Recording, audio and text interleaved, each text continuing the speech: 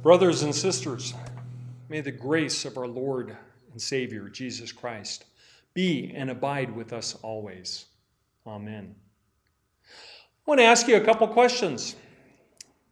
The first one is, if you chose a number, any number at all, what's your favorite number? I want you to think about that.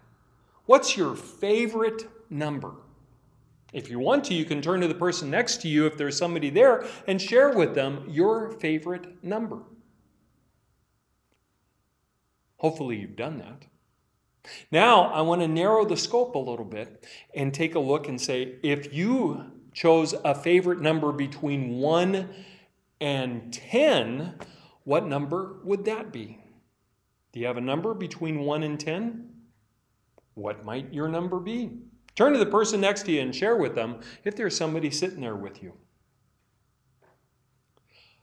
I want you to know that a lot of times on that specific one, most people will actually choose the number 7.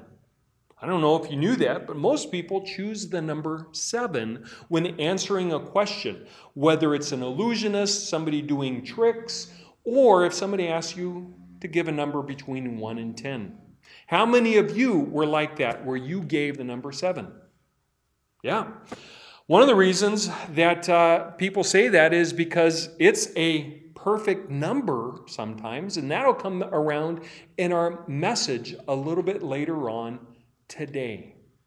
By the way, here's another question. Bonus points. How many of you know what the 7th commandment is? Do you know the 7th commandment? I know. You shall not steal. That's our 7th commandment. I always remember that because you shall not steal from 7-Eleven or any other place. Now, let me ask you another question. Right now, we're under quarantine, shelter in place, stay in place. If you could think of one place that you would like to go when you were done with sheltering in place, where would it be? I know Crystal Woody put that on our Salem Facebook page as a question, and people are responding to that. But where would you go? What would you do if you had the opportunity once the shelter in place is lifted? Well, we're going to take a look at what the disciples did in our journey through John chapter 21, verses 1 through 14. And I'm going to be reading that, and we're going to pause a few places and just take a look at that with our reflections, our meditations, our message for this morning. But I know that for those of you, maybe there are some of you who are saying, I'm going to go on a trip someplace. Or maybe some of you are keeping it a little bit closer to home. You know now that some of the golf courses have opened up, and with physical distancing, people are able to go out and golf. Or maybe you've heard that there are some of the lakes in the area, in the metropolitan Southern California area, have opened up. And so you can't wait to get on your boat. Can't really go anywhere, but they say that you can go and picnic on your boat. Or some people want to go to one of our national parks and hike around and enjoy and see God's beauty and God's creation. Or maybe you're wanting to go on that vacation that you've been thinking about, or maybe just get away someplace, or even going to the beach.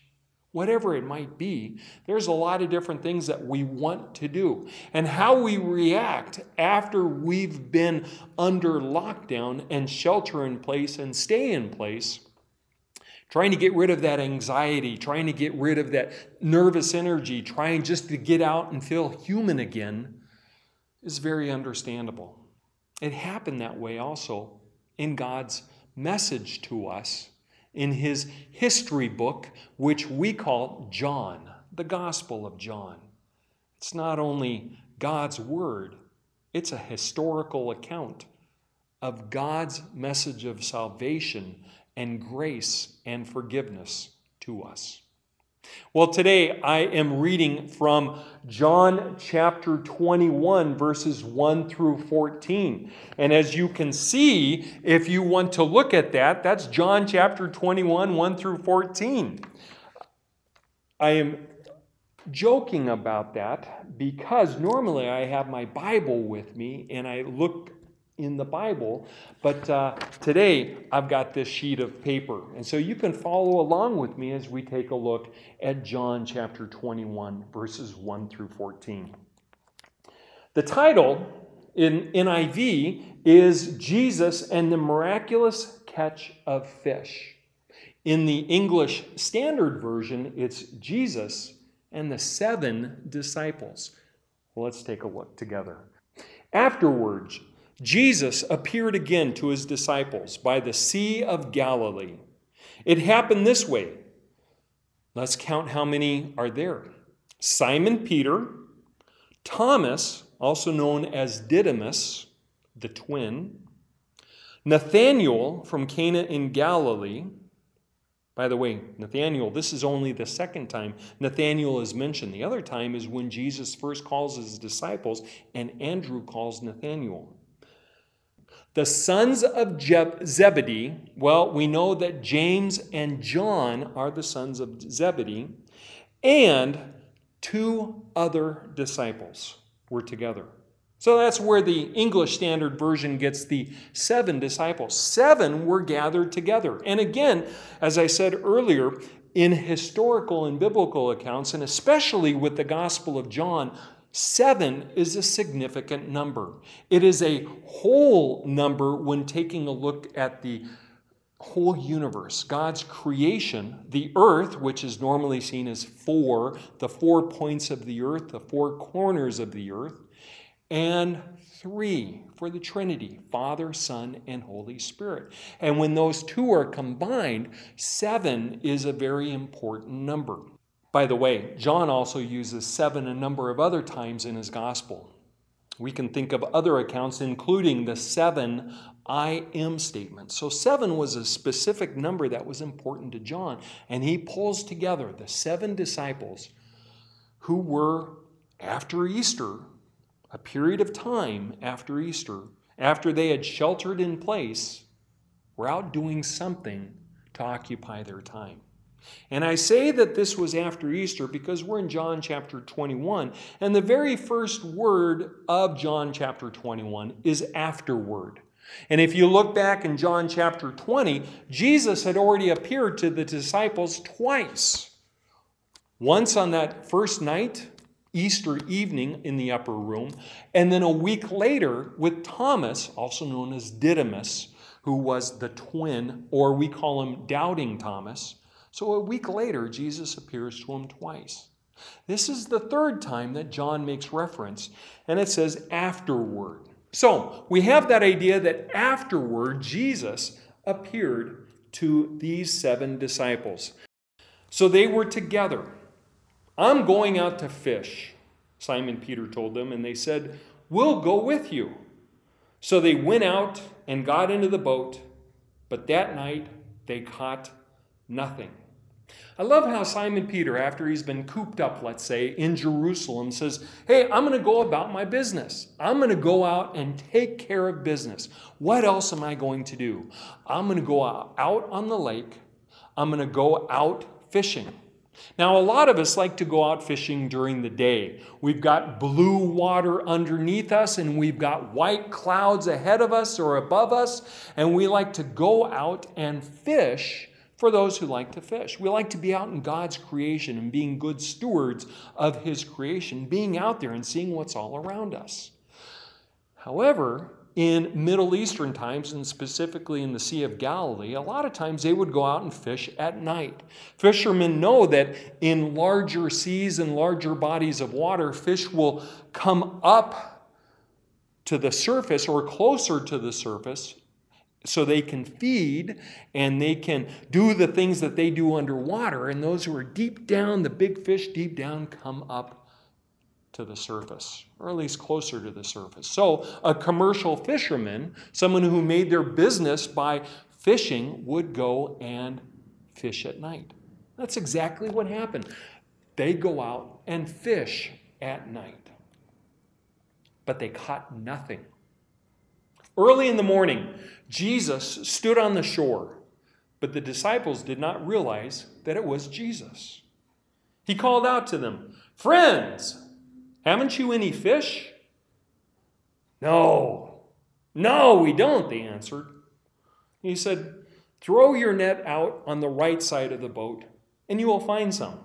When they did, they were unable to haul the net in because of the large number of fish. Then the disciple whom Jesus loved, we identify him as John, said to Peter, "It is the Lord." As soon as Simon Peter heard him say, "It is the Lord," he wrapped his outer garment around him, for he had taken it off, and jumped into the water. I'm just going to pause there for a moment. And I want to make sure I say this understandably, but also delicately. In biblical terms, many of the times when you were out on a boat with your mates doing your work, you didn't really have a lot of change of clothing. And so they would take their garments off and they would fish out there. There wasn't a lot of embarrassment about being around people who didn't have their robes on or their outer garments because they were working. That was working men. I know when you see men working, a lot of times if you're out in the yard, you got to take the shirt off because you're getting all hot and sweaty and you just are out there working. Well, that's exactly what the disciples were doing. They're out on the boat. There's no embarrassment. They're working. They're doing the stuff that men do. And then Peter hears, "It is the Lord." It is the Lord. We don't know why, but I can imagine that the reason why Peter put his robe on is just like any of us. When somebody comes to the door and rings the doorbell, we want to make sure that we look presentable. When we are around others, we want to make sure that we are well dressed and look presentable. In olden times, when you came before royalty, you put your best clothes on. I know nowadays, during the pandemic, during the quarantine, there's a lot of jokes and memes out there about people not having their hair done, not putting on makeup, etc. And I'm sure once we get out of this shelter in place, we're going to have a lot of beauty products being sold and a lot of hair getting cut. But until that time, and specifically here with Peter, it was the idea that he was, well, let's put it this way. Could have been naked and afraid. Now, some of you have seen that show, and I'm not going to go off in that direction, but I want you to think about someone else who might have been naked and afraid in biblical times. Can you think of somebody? You might have to go all the way back to the beginning of biblical history. Yeah. Adam and Eve. They were perfectly content with God until they sinned. Until they caused God grief and let Satan in. Sure enough, what did they do? They hid themselves. They clothed themselves. They didn't want God seeing their imperfections, their sin, their mistake. What do you think Peter was feeling like? It is the Lord. It's the Lord. And Peter, in a sense of coming before royalty, in a sense of being maybe ashamed, afraid, unknowing what his Lord and Savior, his rabbi and teacher would do, wraps his garment around him. He's going before God.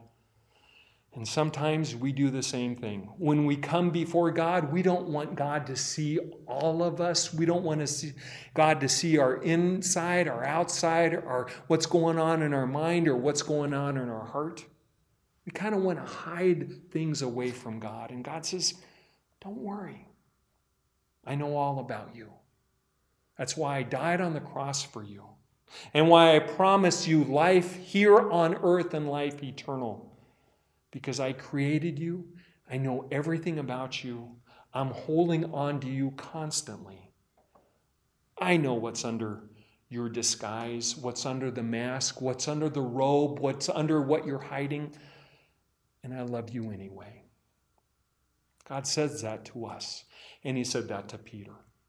And during these times when we're sheltering in place, we can go to God and say, God, let me be authentic to you, because you're holding my hand even when I don't realize it. You're holding on to me and clinging on to me as I'm dealing with my anxieties, my worries, my anger, my frustrations, all the different things that are going on in life and all the things that I'm having to be concerned about. You're there with me. God, don't let me hide from you. Don't let me cover up from you. Let me just be open and authentic with you and say, here I am, Lord. Here I am. And God says, I am with you always. The other disciples followed in the boat, towing the net full of fish, for they were not far from the shore, about 100 yards. When they landed, they saw a fire of burning coals, there with fish on it and some bread. I'm just going to pause here for a moment. A fire with burning coals, a charcoal fire. How many of you like the smell of charcoal fires? Well, I'll tell you, I love the smell of what goes on after the fire has been lit. But that same concept, men gather around, we barbecue, wives gather around, spouses, men, women, children, we gather around and we celebrate. That's one of the great feasts that we have in the American traditions, and I can't wait till we do that, whether it's starting Memorial Day or 4th of July or Labor Day, whenever it is, we gather around and we grill things, we put meat on fire, and we have a great celebration. But I also want to kind of remind us of just a little before John chapter 21, what happens around a charcoal fire. Do you remember? Jesus was before Pilate and Herod, and Peter was out in the courtyard warming himself by a charcoal fire, by a fire of burning coals, John tells us. And Peter denies Jesus 3 times before the rooster crowed. Can you imagine as Peter's walking up?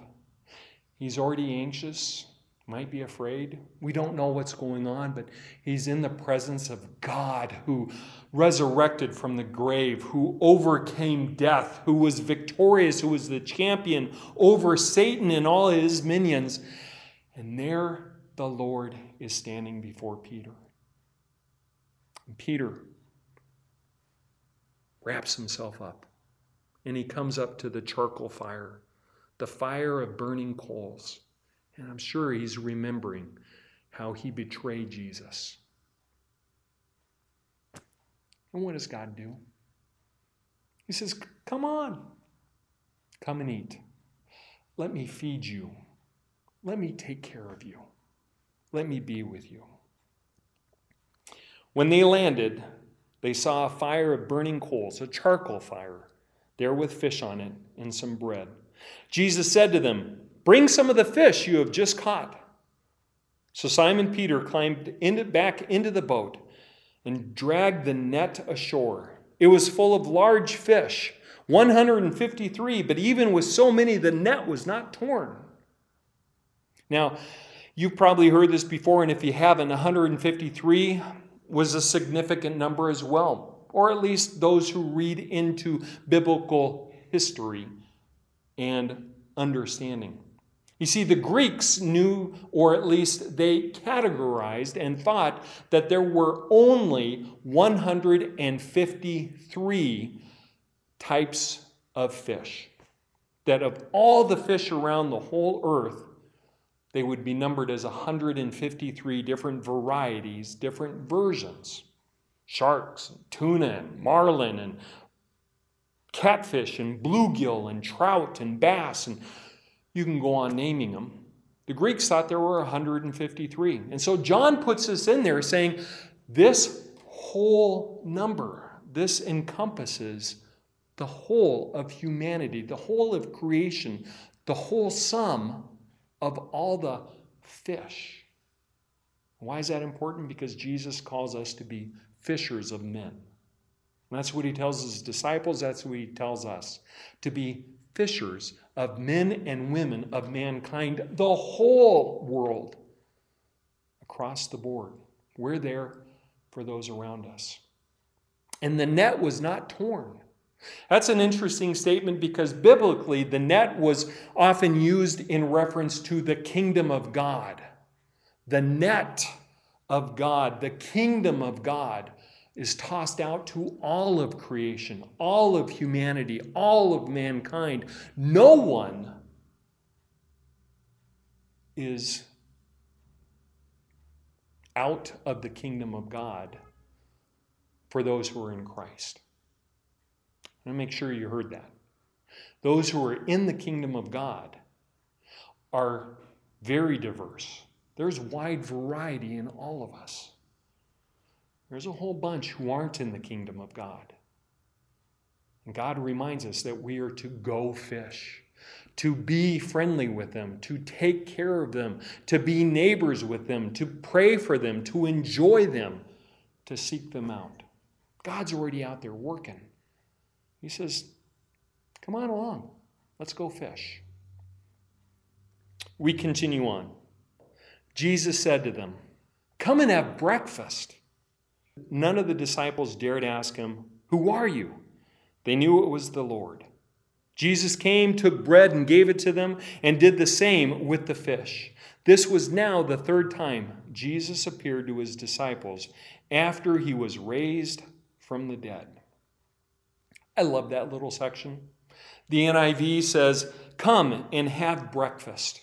Other versions of the Bible say, come and eat. Come on and eat. Enjoy the goodness that I have for you. When we gather around with brothers and sisters, with fellow Christians, God is there in the midst of us, and he's saying, come and eat. Eat the word of God as we read his word. Receive the word of God through our sacraments of baptism and Holy Communion. Receive the word of God as we respond to God with our prayers and he prompts us with his Spirit. Come and eat. Come and be blessed. God comes to us in the middle of our daily lives. He comes to us as we're sheltering at home, as we're remote learning, as we're putting together the meal and plans for our day and our dinner and lunch and breakfast. He comes to us when we're lying in bed at night wondering how we're going to have money for the next thing that costs money. He's there with us when we feel away from God. He's still holding on and saying, come be with me.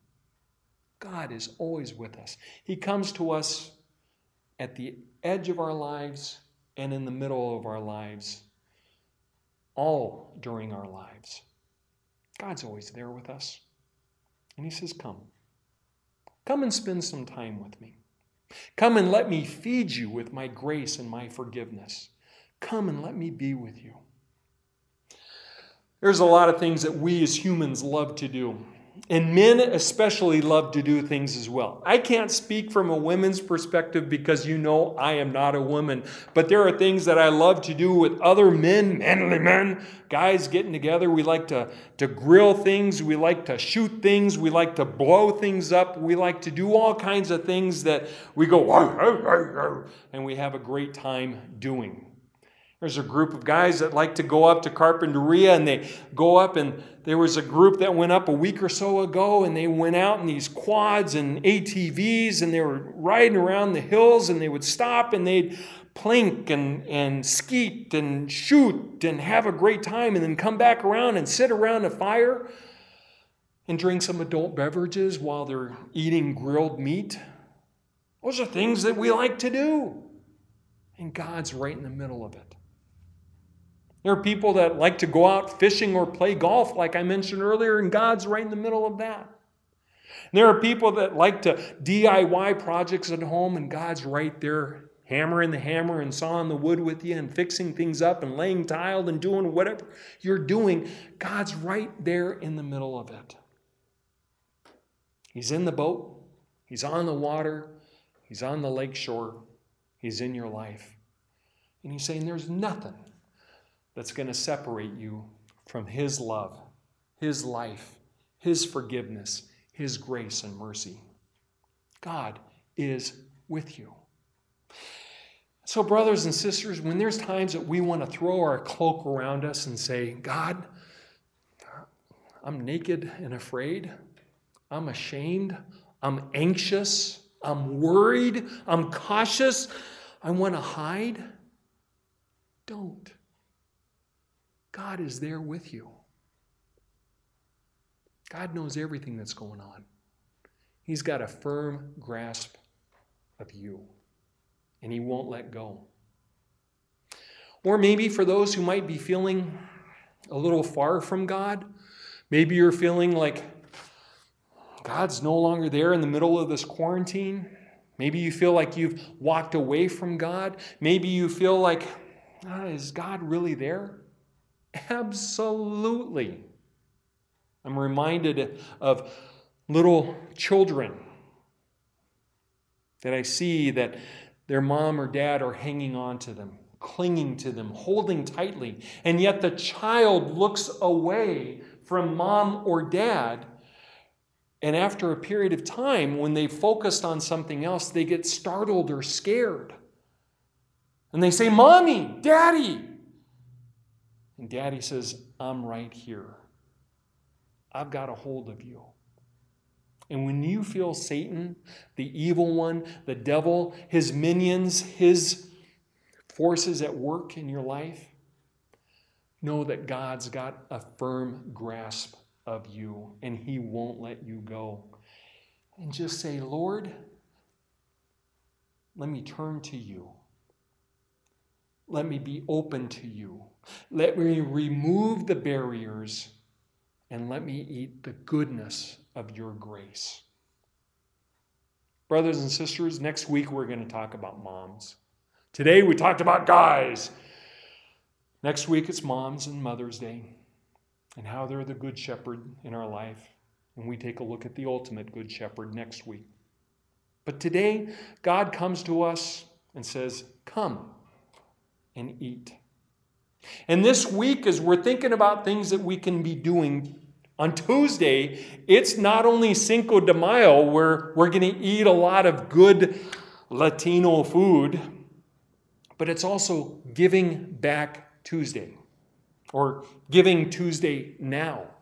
And so maybe there's something you can be thinking about for Tuesday, Giving Tuesday Now. There's actually websites that you can take a look at. There's different service projects that you can become involved in. Maybe there's a special nonprofit or faith organization, wink, wink, Salem, that you would like to give to or help support.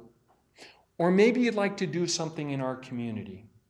Help donate some food to Charity on Wheels or one of the other service organizations in our community.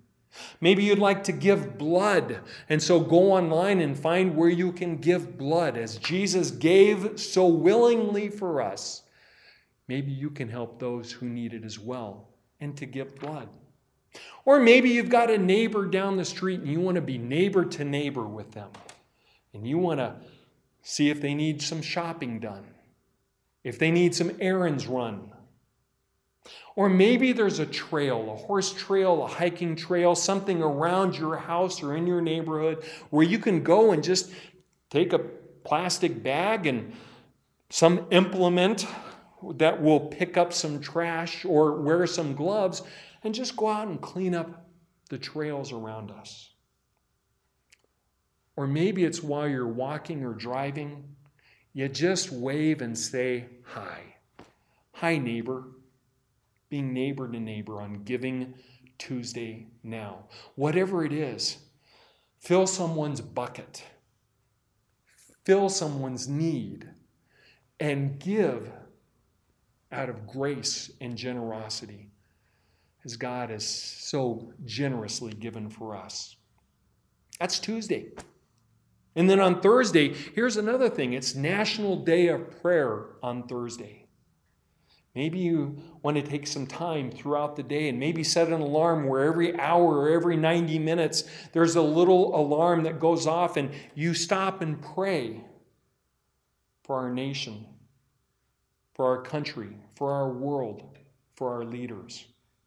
There's a lot of resources on National Day of Prayer on websites, and you can take a look. But you can be praying for our government. You can be praying for our military. You can be praying for our first responders and essential workers. You can be praying for businesses. You can be praying for those who are in hospitals and clinics. You can be praying for our educators and our faculty and staff. And those who are sheltering at home and remote learning and homeschooling. You can be praying for the people of Salem individually and the people that you know who are incredible educators. And you can be praying for the churches around our nation and around our country that are proclaiming God's good news of grace. And you can be praying for your family, those under your roof, those of your extended family, moms and dads, brothers and sisters, people who are family. Pray for the family. You can be praying on Thursday. And whether you set an alarm or whether it's 8, 10, 12, 2, 4, 6, 8, pray. Pray. We can be generous. We can be praying. And we're also called to be there with God, to be able to receive God's grace and to share it with those around us. So this week, as you get out under the blue sky and the white clouds, whatever you're doing, know that God has you firmly in hand and has wonderful things in store for you. Not only an everlasting life, which we hope to achieve, and we know from God's promise that we will, but also here on earth, where we can share that good news, where we can go fishing with the kingdom of God and know that our neighbors who are diverse and different, but also the same, because they need God's grace, we can go out and care for them and be neighbor to them as we join Jesus on his mission. God bless you and be with you as you continue being held in the hand of God and as you continue receiving his grace of love and forgiveness and peace. Amen.